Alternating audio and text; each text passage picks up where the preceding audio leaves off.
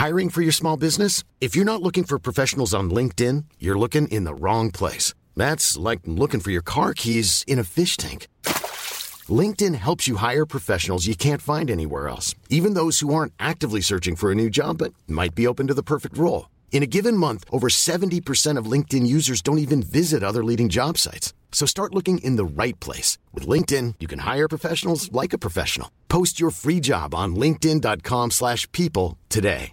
Even when we're on a budget, we still deserve nice things. Quince is a place to scoop up stunning high-end goods for 50 to 80% less than similar brands.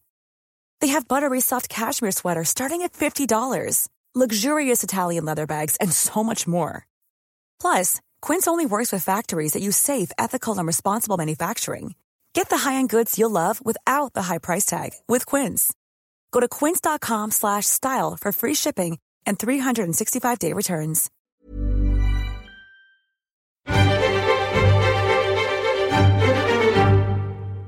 Hello and welcome to the New European Podcast. My name is Richard Porritt. I'm joined by Steve Anglesey and the journalist Jerry Scott. We're going to be talking about the news of the week. But first, Steve and I are going to reflect a little bit on the terrible atrocity that occurred at the Manchester Arena on Monday night. Steve, obviously an incredibly sad, shocking, tragic week. How do you think the city responded? Well, I mean, it was magnificent. As the aftermath of the response has been from local people in the aftermath of all of these attacks, across Europe. But the things that stand out obviously are the taxi drivers, the homeless guy, the work that has been put in by the football clubs. I mean, it's just a superb response. It's the saddest of things. There is a sort of a swaggering thing about Manchester, which I think a lot of other cities don't really understand. I think it's shared by a lot of northern cities. Liverpool certainly has it. Newcastle has it to an extent as well, I think, and there is a sense of, self-mythology of Manchester is all about sort of being knocked down and getting back up again, and people, that's evident in the history of the history of the city. When Liverpool tried to sort of tariff the cotton mills out of existence in Manchester and get a piece of that action, they built the Manchester Ship Canal in double quick time. And so Manchester, which is 40 miles inland, became the third biggest port in Britain. And then obviously there are things like the Busby Babes, and within 10 years of that happening, Manchester United had won the European Cup. There's the sort of the fact that the Second World War really took it out of the city centre. Then it was really badly planned. The rebuild was really badly planned in the 50s and 60s, and in the suburbs that were also bombed heavily. And there are a lot of bomb sites. And when I was growing up, still in the 1970s, I hasten to add, not in the leafy suburbs where I grew up, but certainly in the city centre, it was still fairly grim. But out of that, came all this great wave of art and music which directly address those kind of things. Joy Division, The Fall particularly. And then of course, then Ian Curtis commits suicide, and you think Joy Division, who are the great hope of everyone in Manchester, is going to be over, and in fact that new order then emerge out of the sort of the shadow of Manchester, shadow of Joy Division, and produce all this great electronic music in a completely what turns out to be a completely different direction, and kind of introduces that idea of upful electronic music, which sort of Manchester has thrived on ever since. So it is a city that is responds to adversity and has a history of responding to adversity, and it is a city that will sort of puff out its chest again in the next few weeks and do its coat up right up to the top and, say we're Manchester. People in Manchester honestly do believe that it is the best place to live in the world, and I'm sure that they will be feeling that again very soon. Well, it's a glorious city, that's for sure, and a proud city, and a city that has had an awful week and yet a great week as well, because it's certainly come across so fantastically to everyone across the world. Do you think the response from the government was correct in getting soldiers and police on the streets across the nation, frankly, or is that an overreaction? Well, I don't think it's a conspiracy. No, I don't think it's something that supports the wildest of conspiracy theories, which I've seen about. Plainly, there is something still happening, which I don't know enough to speculate about. If it brings some feeling of security to people who don't have one, then I suppose it is a good thing. I just think that the central message from all of this, and what we sort of mustn't forget, is that I grew up in South Manchester in the late 70s, early 1980s. The IRA were in operation then, obviously.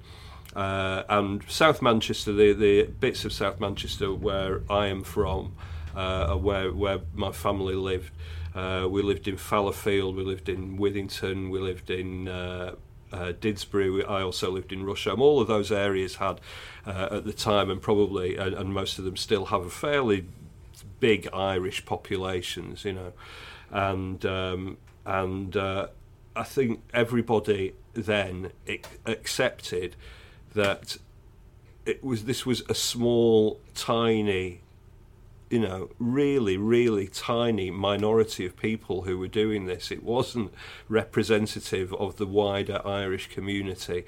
It was just a small group of people who thought that this was the way to make a point.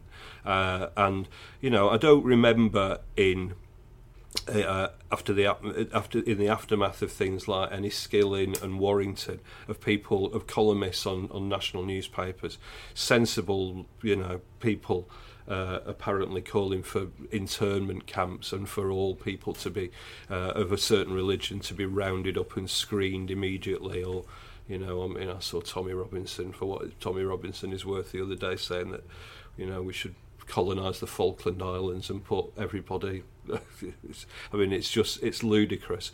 So what happened is absolutely shocking and awful. But the sense of perspective has got to remain, and we cannot victimise an entire religion for the acts of a few horribly misguided people. Of course, when previously we have tried to fight terrorism with internment camps. Didn't it? Yeah, that acted as something of a recruitment tool, didn't it? Okay, thanks very much, Steve. We're going to get to the news now. Stay angry. Fight Brexit. Subscribe to The New European. Your first 13 issues of The New European are only £13 when you join us and become a subscriber. Order by telephone by calling 01858 438840 and quoting podcast 1, or order online at our website www.theneweuropean.co.uk. Stay angry. Fight Brexit. Subscribe to The New European. Welcome back. I'm joined again by Steve Anglesey, and also joined by journalist Jerry Scott. We're going to talk about some of the things that have been in the news this week. Of course, a bit of a strange week for the campaign, but nonetheless, there is still some interesting bits and bobs. Firstly, we should probably take a look at the UKIP manifesto. Guys, I've picked out a few bits which have sort of come to my attention and made me smile. a new public holiday. Well, Labour have done the same, but this is for June the 23rd because, of course, that is Independence Day. Steve, I'm sure you'll be counting down the days until you can sit in a beer garden with Nigel and celebrate that fine day. With warm bitter and loads of fags. Are we going to have a bank holiday for Independence Day too as well? Because obviously it was better than I thought it was going to be. I was disappointed that Will Smith wasn't in it, but it was definitely better than expected. So, yes. Who's going to play Nigel in that awful film that in the Independence Day UKIP? Oh yes, well, maybe that's why Will Smith dropped out, because he was going to be Farage in that, and then contractual. Jerry, what do you think? A new public holiday for Independence Day? Oh, it's hardly going to be. You think of Independence Day, you think of America, obviously, people out having barbecues and that kind of thing. I just see that kind of the equivalent over here as, like say, some people down the pub probably getting a bit too dairy and starting a fight on the way home. Well, the good news is that that's not going to happen because UKIP are not going to win even one seat. They're also guaranteeing no divorce payments to the European Union. I mean, that's nonsensical, frankly, isn't it? Because we've got obligations. But it's just not going to happen, is it? I mean, it's not going to happen, like you say, firstly because UKIP aren't going to get a seat, but even if they did, it's not possible. It's absolutely not possible. And it's not really fair. It's not. No, it isn't fair. I wonder if they could get. It should be in the manifesto that no divorce payments to Mrs. Farage if the worst happened and their split was formalised. Yeah, I mean, it's ludicrous to think that we're going to get out. I don't even think David Davis begins to think that in his wildest dreams. And all of this posturing is just so they can say, look, we only had to pay 60 million instead of the 100 million figure which we plucked out of the air and invented. So, yeah. Yeah, quite. It does seem nonsense, really. UKIP manifesto's nonsense, you say. Let's pause there and remember the 2010 UKIP manifesto, which is easily my favourite manifesto of all time, which included such gems as return glamour to the railways. How were they going to return glamour to the railways? There was, as far as I can remember, no explanation as to how they were going to do it, but they were going to do it. And also make taxi drivers wear uniforms. Yes.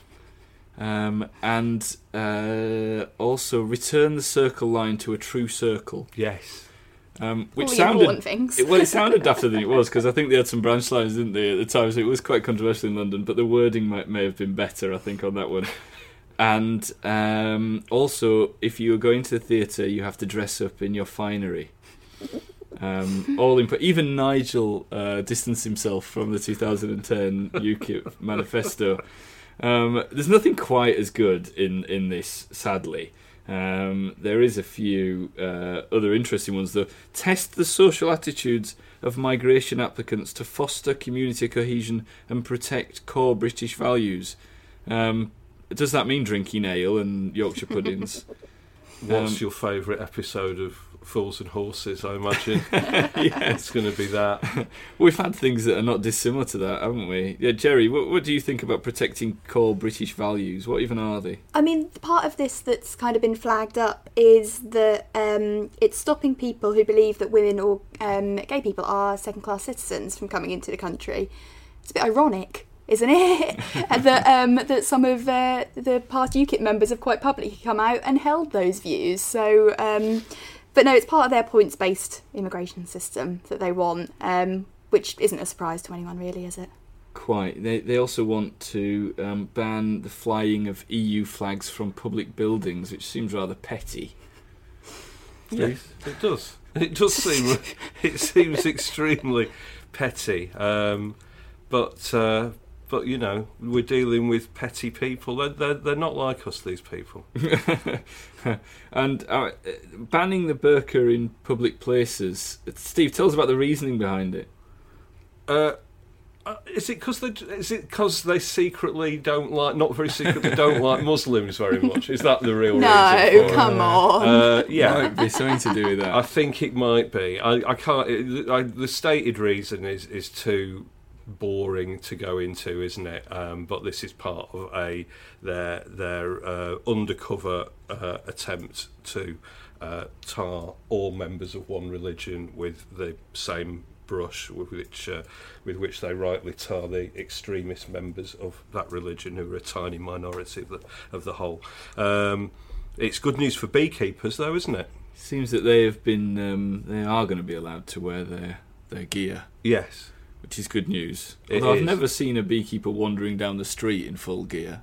In full regalia? Yeah. No. That would be unusual, wouldn't it? It's the kind of thing that you might see on an episode of Last of the Summer Wine, I imagine, or something like that. Also in a bath. Going in a beekeeper. If you see a beekeeper in a bath going down a steep hill, then filming is going on nearby, or UKIP. Somebody from UKIP is running after them, trying to ban them. Yes. He did say when he made his great performance on the leaders' debate, which was the sort of the leaders' debate without the two main leaders, wasn't it? Mm. He did say they asked him. He was asked whether this meant that people were going to be banned from wearing motorcycle helmets, and the sight of Paul Nuttall shouting "Yes, ban helmets" was quite something. A lack of self-awareness from a member of the helmet community there. Do you know what? I think this manifesto actually falls down because it's not as bonkers as the other ones. I think that the other UKIP manifestos that were probably more extreme than this. I mean, this has got things stopping charging for car parking in hospitals, which is also in the Labour That's a good idea, isn't manifesto. It sounds like a perfectly good idea. There's stuff about tuition fees and how it should be based, whether your payment should be based on how successful the course is into getting you into a job. I mean, there's some things there that are too sensible for UKIP voters, frankly, and that's where it's going to fall down. Because if you're going to vote for this, well, you might as well vote for a Tory manifesto, which is probably more likely to be seen through. Yeah, what you want from the UKIP manifesto is a sort of complete ban on all soft cheese and that kind of thing, isn't it? Certainly what I want. Yes. For purposes of fun, of course, not for any other reason. Let's move off UKIP and onto the Tories, because before campaigning was suspended, it seems like a long time ago now, and a lot certainly has happened since then. They were having a bit of a wobble, weren't they? Jerry, did you watch Mother Teresa on with Andrew Neil on Monday evening? I did, and she took a bit of a slating, didn't she? I thought it was interesting to see how much she wanted to talk about Jeremy Corbyn rather than herself. It was very much, well, don't worry about what I'm doing, but this is what Jeremy Corbyn's doing, and Andrew Neil was having none of it.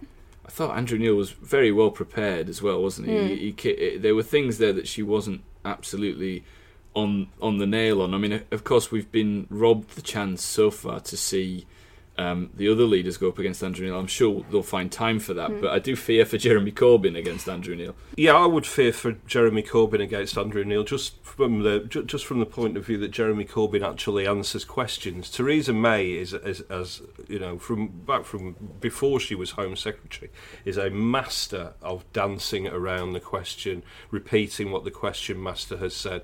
Well, let me just say this is a phrase which heads up almost all of her answers, and of course she's developed this verbal tick, as it now is, of talking about first it was Brexit means Brexit, then it was red, white and blue Brexit, and now it is strengthening my hand in the Brexit negotiations. Jeremy Corbyn will give you a reasonably straight answer to a straight question. I would particularly it would be particularly interesting how after a week when people have probably talked to him about this and sharpening up his answer on this, how he responds when he's asked to condemn the terrorism of the IRA in the 70s and 80s. So that's one to watch. But yeah, it would be much more tricky. I thought Theresa May's performance was poor, but equally I didn't really think that Andrew Neil managed to land any sort of heavy blows on her, nor was it that kind of encounter.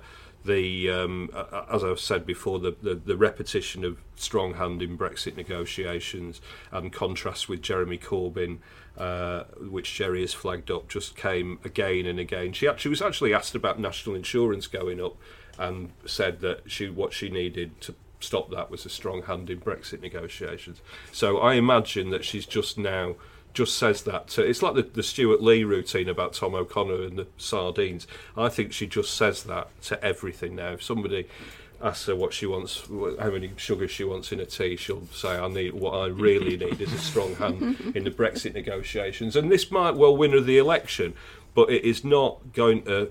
She's never going to be first pick if you're choosing a pub quiz team. Because, that isn't going to fly. We should try and get that pub team together, shouldn't we? That would be an excellent night out in the Red Lion, I fear. What do Labour need to do, though, to potentially capitalise on this? I fear for Jeremy Corbyn that this break actually has done Labour no good. Not for any reasons. There's been lots of conspiracies out there that this is great for Theresa May because she can look prime ministerial well. To give her a break, it's kind of her job when something like this happens. But that break-in, there was a little bit of momentum. There was some good polls for Labour, and then suddenly it stopped. And really, Corbyn couldn't be any major part of what has been going on in the last few days. What do they do now to try and regain that? Is it enough to hope that the Tories carry on faltering, or what's left in the bag? Because we've had manifestos and they didn't land any huge punches with the manifestos. Jerry, what do you think Labour need to do? I think you're right. That gap was closing, and Labour did have a bit of momentum, especially with that. Well, to be honest, I think embarrassing press conference that Theresa May gave right at the start of the week.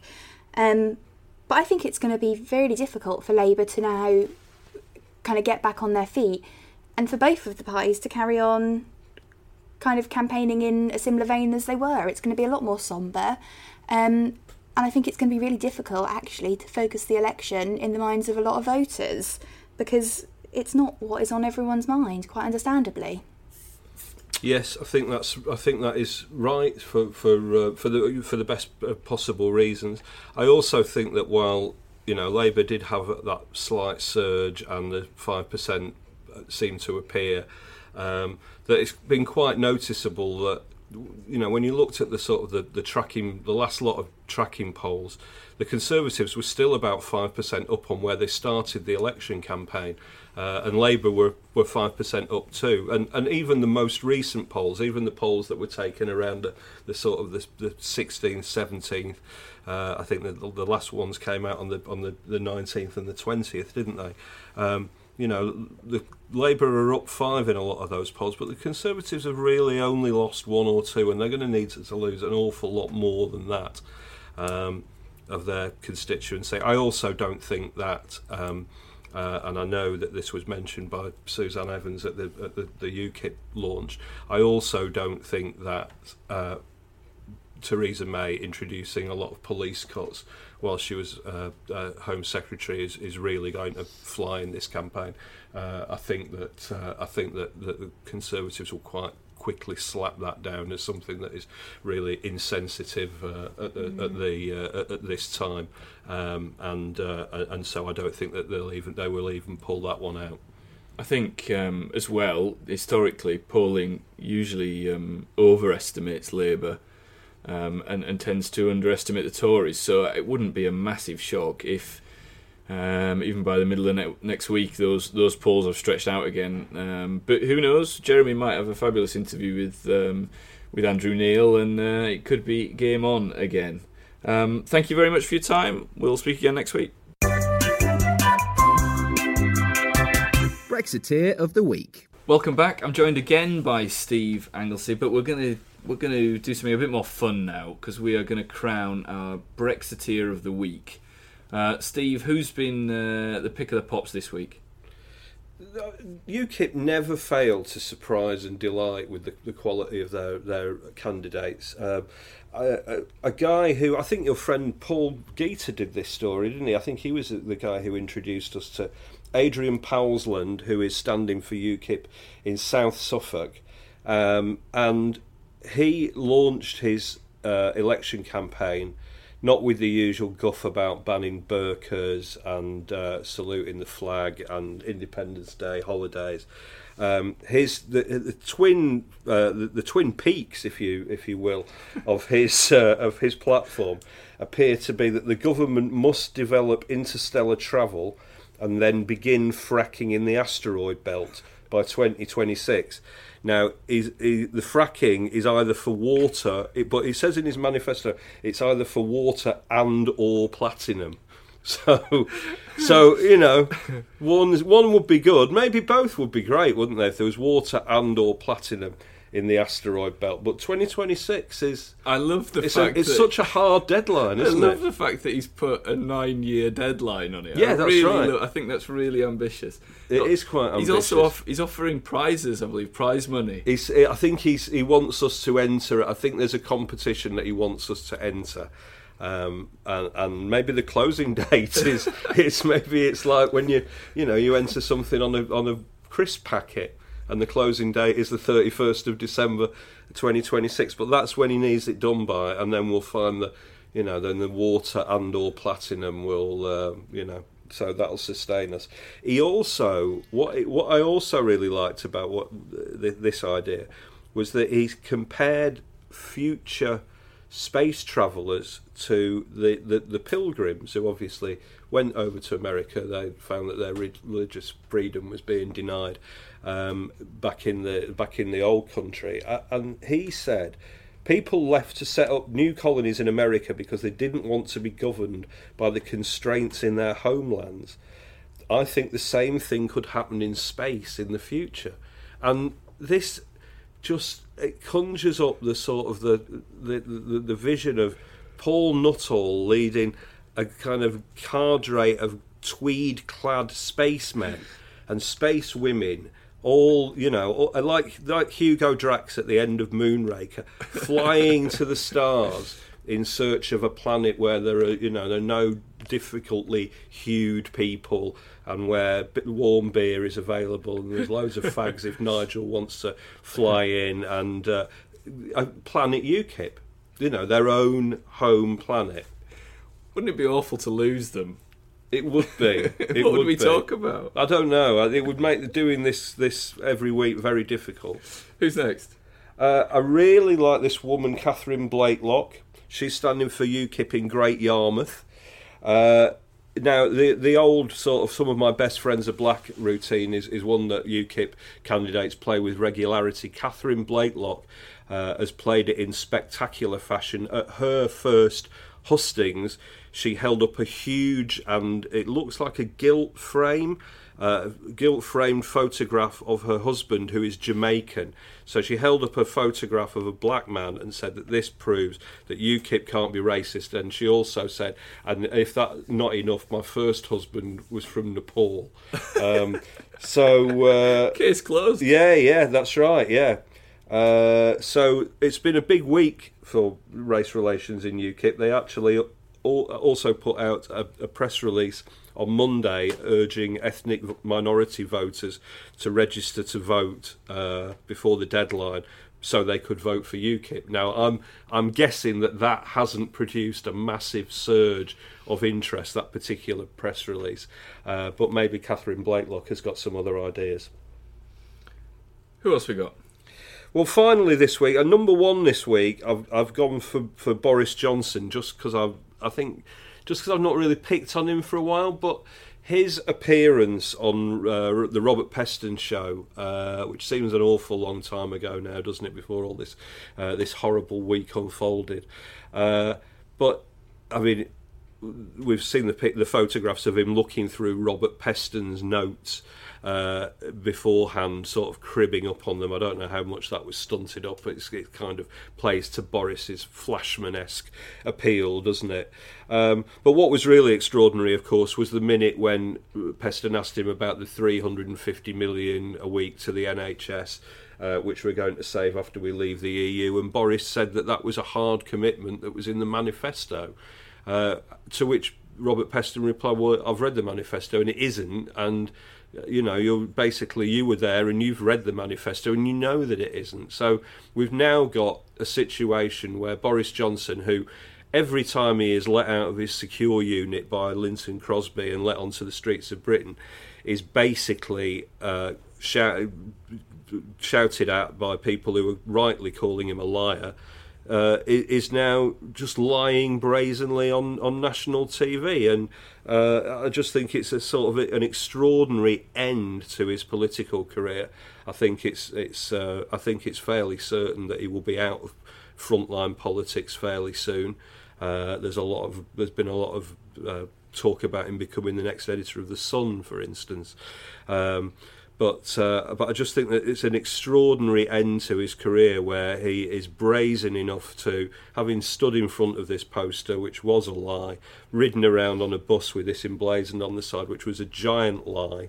He now lies about it on TV, and everywhere he goes, people call him a liar, and his life is turning into the woman from Cersei from Game of Thrones. It's one long walk of shame for Boris Johnson, although hopefully he won't do it nude. That was exactly my thought there. Thank you very much, Steve. Another week, another Brexiteer of the week. Well, that was the New European podcast. Thanks for listening. The newspaper is on sale right now. Please do go and buy it, or check us out online. It's www.theneweuropean.co.uk. Until next week, thank you very much.